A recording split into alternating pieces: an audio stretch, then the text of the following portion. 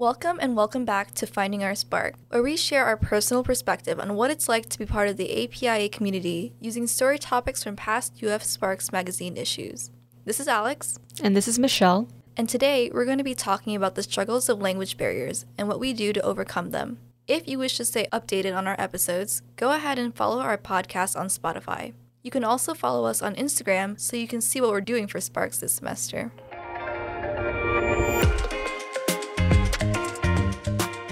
Okay, we talked about language barriers a little bit last week, but this week it's all about the deeper stuff and what we do to overcome those language barriers and any other stories that we have that we want to share. We did mention this last week, but we can go over it again. What languages do we speak? I speak Vietnamese and Chinese. And English. And English. And I speak English and Korean. I don't know. I always say English first because that's my stronger language. Yeah. Do you have any favorite words in your languages? I do. I don't know Chinese that well, but I actually have two favorite words in Vietnamese. And the two words are Yoi and Ngoan. Both of them are words of praise. Like my mom would often say that to me when I would do something very good or something to help other people. And she would say Yoi and saying like, oh, you did a good job, or Ngoan, which means like kind of good girl or good child. Didn't you also say last week that your name had something to do with like the word good? Yeah, Hwan Yu. Hwan means good as well. In Korean, I also have two words, but they are different words.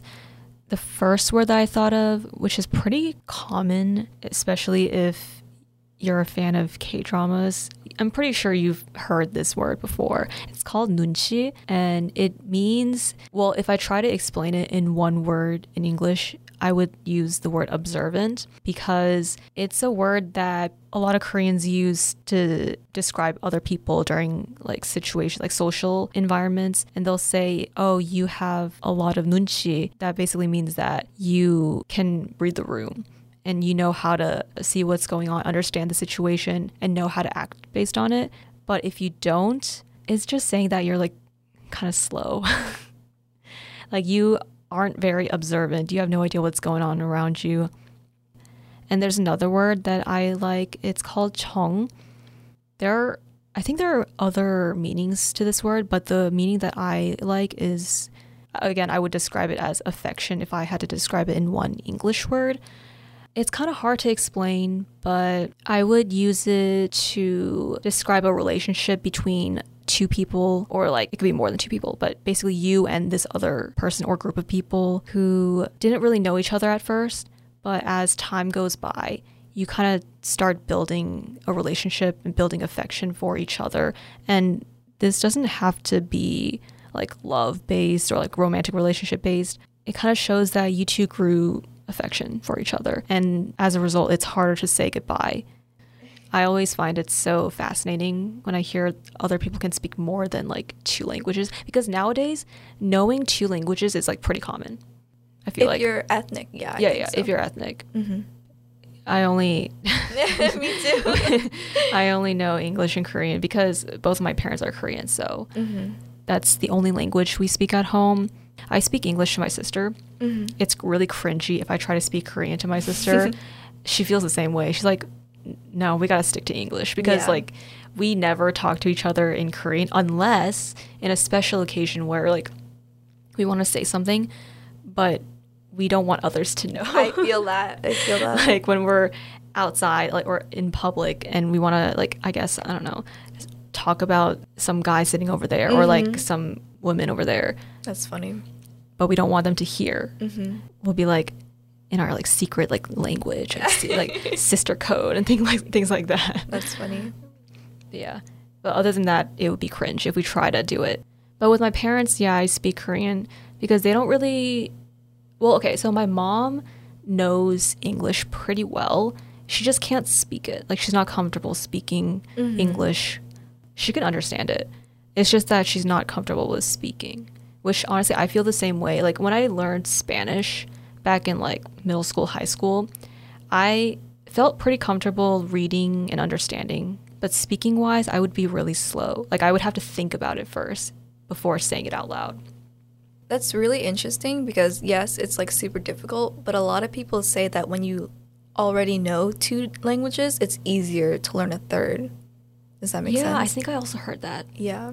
Like if you're already bilingual, it's easier for you to learn a third language than someone who only knows one language. Mm-hmm. Because you already have experience like learning a second language, or exactly. like a language other than the language you're fluent in. I don't know. I feel like my parents, they've been living here for so long, but it's because they work in a Korean, workplace. They don't work in a place that uses English. Mm-hmm. So they have no reason to, I guess, speak English. Like, even with my dad, he's been in America for a very long time, and he works in STEM, he works in pharmaceuticals and biotech, but he still has like an accent. It's very noticeable that English isn't his first language. Mm-hmm. So even though he's spoken English like all throughout these years, like for some reason it's still like stuck with an accent. Mm-hmm. How would you rate your Chinese and Vietnamese? My Chinese is terrible.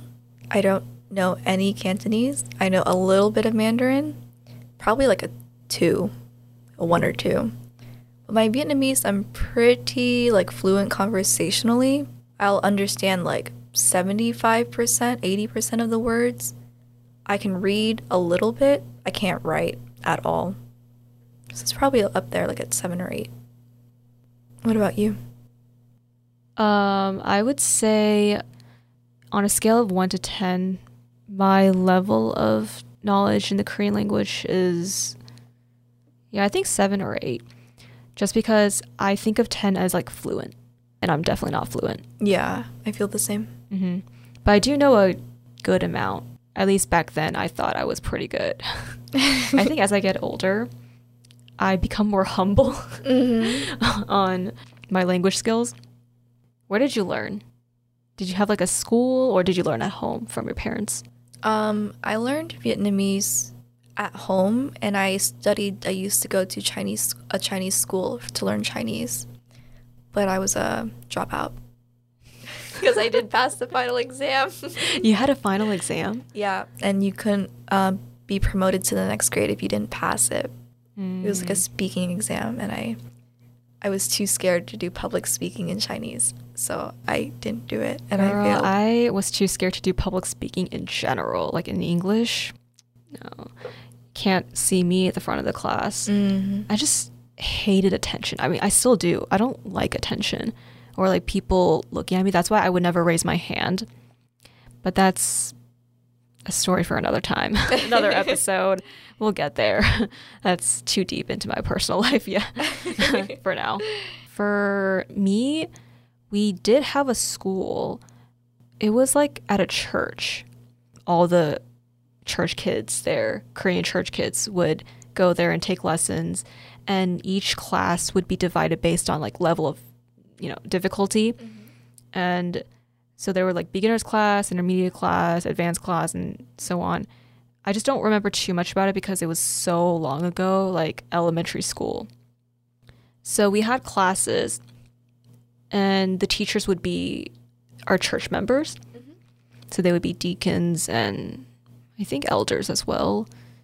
And the classes, I feel like back then, see, this is why I'm saying back then I was like so like confident in Korean, is because the classes were really easy for me. Yeah. And they were like in the advanced class.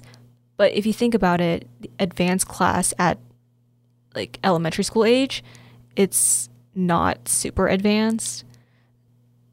My knowledge is like more conversational based, so I don't know like super advanced words, like academic words, like words that you would see in a textbook. Yeah. But yeah, I'm pretty confident in conversations. Like if you tell me to write a speech in Korean, it's gonna take a while. Yeah, it will be very elementary. Like this week's story is called Tongue-Tied at the Reunion, Language Loss and Language Barriers Within Asian Families. And this is from issue 20. And for this topic, we're going to talk about challenges with language barriers. So just to sum up what this story is about, it's basically about how Asian Americans have trouble with language barriers and how that affects, communication and bonding within Asian families. This story is written by Eileen. I think her name was Eileen Caleb. And she mentioned at the very beginning of the story of how Merriam-Webster defines language barrier. They basically define it as a difficulty for people communicating because they speak different languages. Pretty solid definition. I agree. How else would you define language barrier?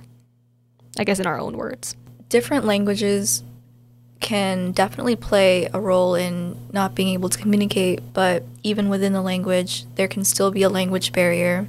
For example, dialects are like a huge issue for my learning of a language, because obviously in Vietnamese there are different dialects depending on the region you live in. So even if I know one dialect and I know Vietnamese, someone else who knows a different dialect, we wouldn't be able to communicate at all. If you ask me to translate someone speaking in a Korean dialect, I won't understand anything. And I say that because I can understand Korean, but Korean dialects, I don't know any of them.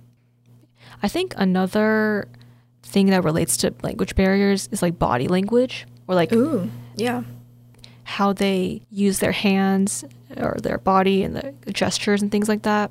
Because back when we talked about public speaking, that's another big thing. Because your words could mean something, but also like your hand gestures, your facial expressions could also kind of show what you're trying to say. I think that also plays a role, because I think in different Asian countries, one gesture could mean something different. For sure.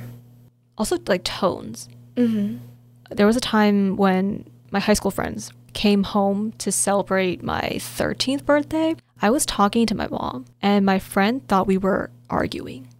And I was like, no, we're just talking. Yeah. I forgot what we were talking about because it was so long ago. But yeah, she told me that she thought that we were mad at each other. We were just like yelling at each other. But I guess to other people, it might sound like that. In Chinese, there's little room, from my experience, for variations in tones. If you're happy, sad, angry, Chinese tends to just sound the same, no matter like your emotion, I guess. But in Vietnamese, it's very dynamic. There are so many different tones in Vietnamese, and just changing like the tone in writing the language, or just a slight change in pronunciation, can mean a completely different thing. I think Vietnamese is like the most, or one of the most tonal languages like in the world. Yeah, and the same thing goes for like other countries, like European countries. People will be like, oh, German sounds very rough and aggressive. Yeah. And they could just be, talking about the weather. That's just how the language sounds. Yeah. I think that's the cool thing about languages. They could sound normal to the people actually speaking the language, but to other people it might sound totally different. Because they don't know that language, they can just only assume. Right. I think we also talked about how we communicate with family and relatives. Or what other ways do you communicate with them? I think for us, we use this app called KakaoTalk. And that's basically what Koreans use to message each other. But I know you used like Facebook Messenger. So,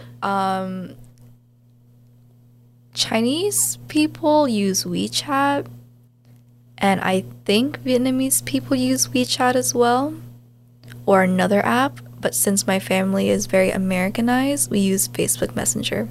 I thought we all had iPhones, but my brother doesn't. There's always that one person in the family who doesn't have it. It's my mom for me. Like, my dad, my sister, and I all have iPhones. My mom has a Samsung Galaxy. But either way, it doesn't really affect us because we use KakaoTalk. So it doesn't matter if it shows up green or blue, like the messages, if we have like a regular group chat. Yeah. But still, I can't FaceTime her. Yeah, that's like the annoying thing. I have to use other apps like Discord. Oh, you also use Discord to talk to your family? Just my brother, sometimes. Mostly Snapchat. Yeah, me too. I use Snapchat to talk to or text my sister. Yeah. I don't use like regular messenger or text. It's so funny. Why do you use Snapchat instead of anything else to talk to your brother? I just hate the way it shows up green. So I just avoid it as much as possible. I get so triggered when people don't have iPhones. There was a phase when we texted each other, but ever since we started texting each other on Snapchat, that was just like our go-to communicating app. But yet we only text there or on Instagram, like DM. Instagram DMs are so inconvenient. Like I only DM her like if I find something funny on Instagram, I'll send it to her and then like we'll react. And while we're on the app at the same time, we'll like talk. But mostly it's just Snapchat. And for Instagram, it would just be like to send each other like funny posts or like Gotcha. other things. I've traveled to several different Asian countries in the past before. I've been to China, Japan, Vietnam, and Cambodia. And it's definitely very scary. I don't know if I like traveling internationally because like of that very reason. It's very intimidating. Just not knowing like how to ask people for help or for basic things and like where you are. It's completely new territory. And I think that's when the realization really hit me, like communication is really important. It is. Knowing languages is a really powerful thing. And I like that English could be a universal language because I at least know English. So if I go to a different country and I speak English, chances are they'll probably understand a little bit of what I'm saying or all of it, and I'll feel safe. Yeah. But I also I've only traveled to Korea, even though I thought I knew the language. Going there physically and like seeing all the different like Korean signs and words that I've never heard of, it made me feel very unfamiliar and uncomfortable. There was that one time when I went inside a restaurant at night with my sister. So this was when we went together 2018, when it was just the two of us. I went inside, we ordered, and then this guy comes up to us and he's saying this word, 결제. And I didn't know what that was. But I was like, oh, what is he trying to say? But I didn't want to like make it obvious that I had no idea what he was talking about. I was like, because we clearly look Korean. So that would be kind of weird. I mean, that was how I thought back then. But he would say that over and over again, like 결제. And I'm like, what are you talking about? Because he came right after we ordered. So is he asking for our menu back? Or like, I don't really know what he's saying. But then he explained, oh, you got to pay. Yeah, I was thinking that too. Yeah, I was like, oh, so you people like pay before we get the food in here? But it was my first time like experiencing that because normally we pay after. Yeah. So I'm used to that culture. And in most of the restaurants that I went to in Korea, they didn't ask for payment before they give us our food. Yeah. So I was like, oh, this must be new. But back then I was thinking, oh, he must be talking about something in the menu or like some other thing that we don't know about. And that's why I never forget that word now. Nice. Learning a word in a very embarrassing situation. We were just there sitting for a couple minutes trying to figure out what he's talking about without making it obvious that we don't know what he's talking about. So that was pretty embarrassing. Now I know. You'll never forget that word. Yeah, I can never forget it. I'll use that word when I go there now. Like, oh, do you need me to pay? I know what this word means now. But what does it matter to them? They won't remember. Yeah, exactly. So it's good to know for future reference for yourself. But yeah, traveling in a country where you don't know the language that well, it's pretty hard. And after that incident, I realized, oh, maybe I'm not that good at Korean. And that's when I started becoming humble. Yeah. You always got to visit that country and expose yourself to it first. It's definitely like the rite of passage for a lot of Asian Americans, like traveling back to your home country and just realizing like, I am so American compared to these people. Yeah. I read somewhere on the internet, I don't know if this is like true or not, but it makes sense to me that people who know or learn multiple languages at a young age, the misconception is that people think learning a different language hinders your learning of English, but it's actually the absence of exposure of English that like contributes to you having an accent or not knowing English super well. So if you were to be exposed to a lot of English and a lot of like Vietnamese at the same time, you would learn both languages like fluently. But what usually happens is like immigrant parents don't know English and they'll only speak Vietnamese, which means you only learn Vietnamese. I think that makes sense. My sister told me that at her school, since it's an international school and there are a lot of Korean students there, she would speak Korean to them and that's how she learned. And then she told me, dude, I think I'm forgetting English now because I'm only speaking Korean now to my friends at school and even at home. Like she would speak Korean to our parents. So because she's speaking more Korean now than English, like she's been telling me how like she would try to speak English, but it wouldn't make sense to her. It would sound very like beginner's level English. I find that when I have like extended periods of time like talking to my parents, my English becomes very broken, especially speaking to them and then speaking to my friends like right after. Because in Vietnamese, you speak in the third person and the words are very simple and you just add adjectives on top of the words. So in English, I'll start speaking in very simple, broken English. I think that's so funny. Broken English. I feel that way sometimes. Chinglish. I don't know what it's in Vietnamese. Yeah, what is it in Vietnamese? I've heard of Vinglish. Oh, Maybe. Literally never heard of that term before. I just made it up. For us, it's Konglish. That's funny. I would mix Korean words and English words together because I can't think of them in English or I can't think of them in Korean. Yeah. So I kind of just go with whatever comes up to my mind first. If I'll say an English word and I think of a Korean word in between, I'll just like squeeze that in there and it'll be Konglish. I think, yeah, the same goes for every other like language, like Spanglish, Spanish, English. It's kind of a challenge for those who know multiple languages, like with English. Yeah, I've only actually heard it with English. Like Spanish English would be Spanglish, Korean and English would be Konglish, Vietnamese English would be English. But I don't know if there's a term used for like, let's say, Korean and Chinese. So I think it's mostly for those who speak English and other languages. There are some words that are really hard to translate to English because you can't think of a English translation for it. Or it's like a really complicated definition. Yeah, and you can't go on explaining. Yeah, exactly. Like, I remember in Vietnamese, like, gung, there are so many words for love in Vietnamese, you know, and I'm sure in every Asian language, but gung means, like, to adore, but adore in a cute way, and you usually say that to, like, a very young person or a small person. And explaining that in English just doesn't do it justice. Some words are just better off in its original language. Yeah, totally. You can't really translate it. All right, next topic is overcoming the barriers. So we talked about the challenges of language barriers, and now we're going to talk about how we can overcome them. I think knowing more than one language or like more than two languages is like really cool. Yeah, I agree. If I had the ability to know every single language, That would be so that incredible. would be so cool. That would be so cool. I think knowing more than one language impacts my English in like a really positive way because there are so many different words in the Asian language that we try to translate back into English. I think my vocabulary in English is very big.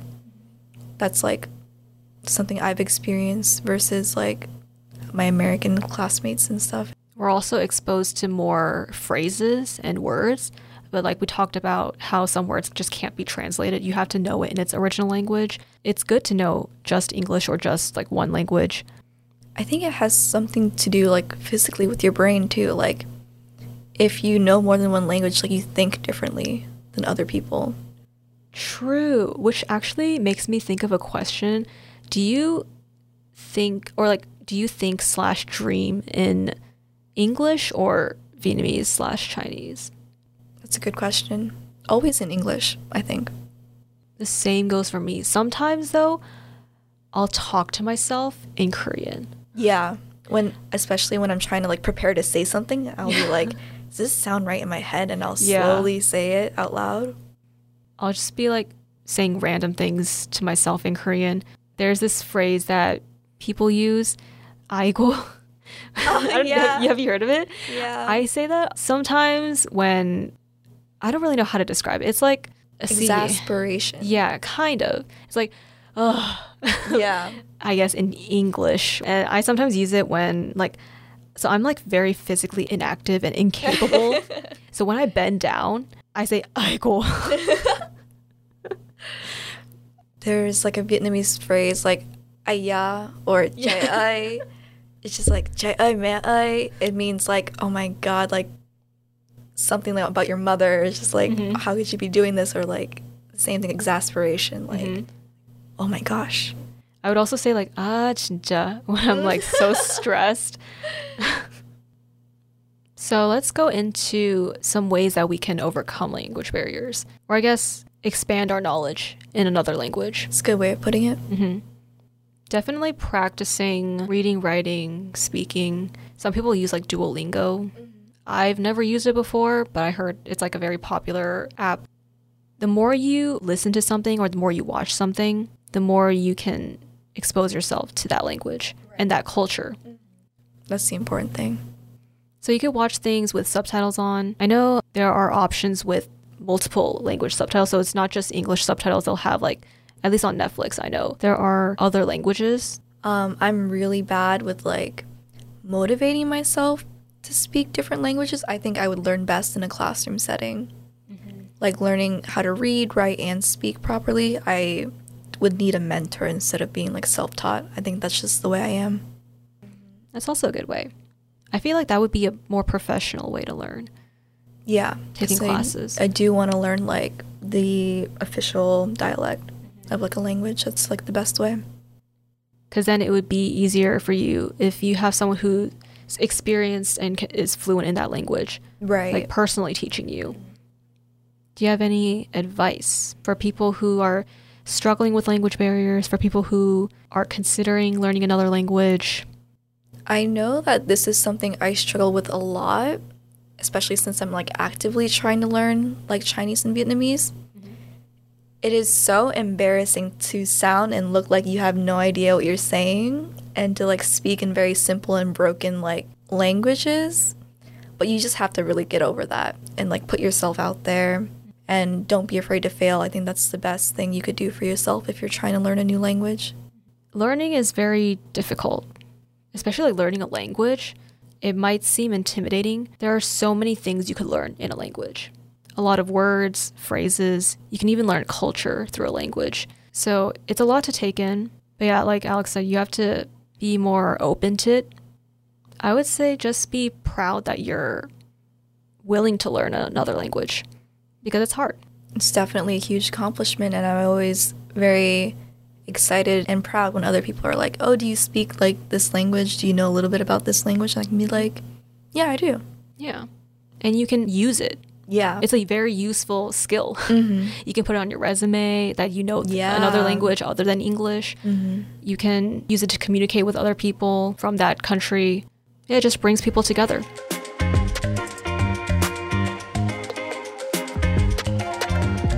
So today we discussed the ups and downs of language barriers.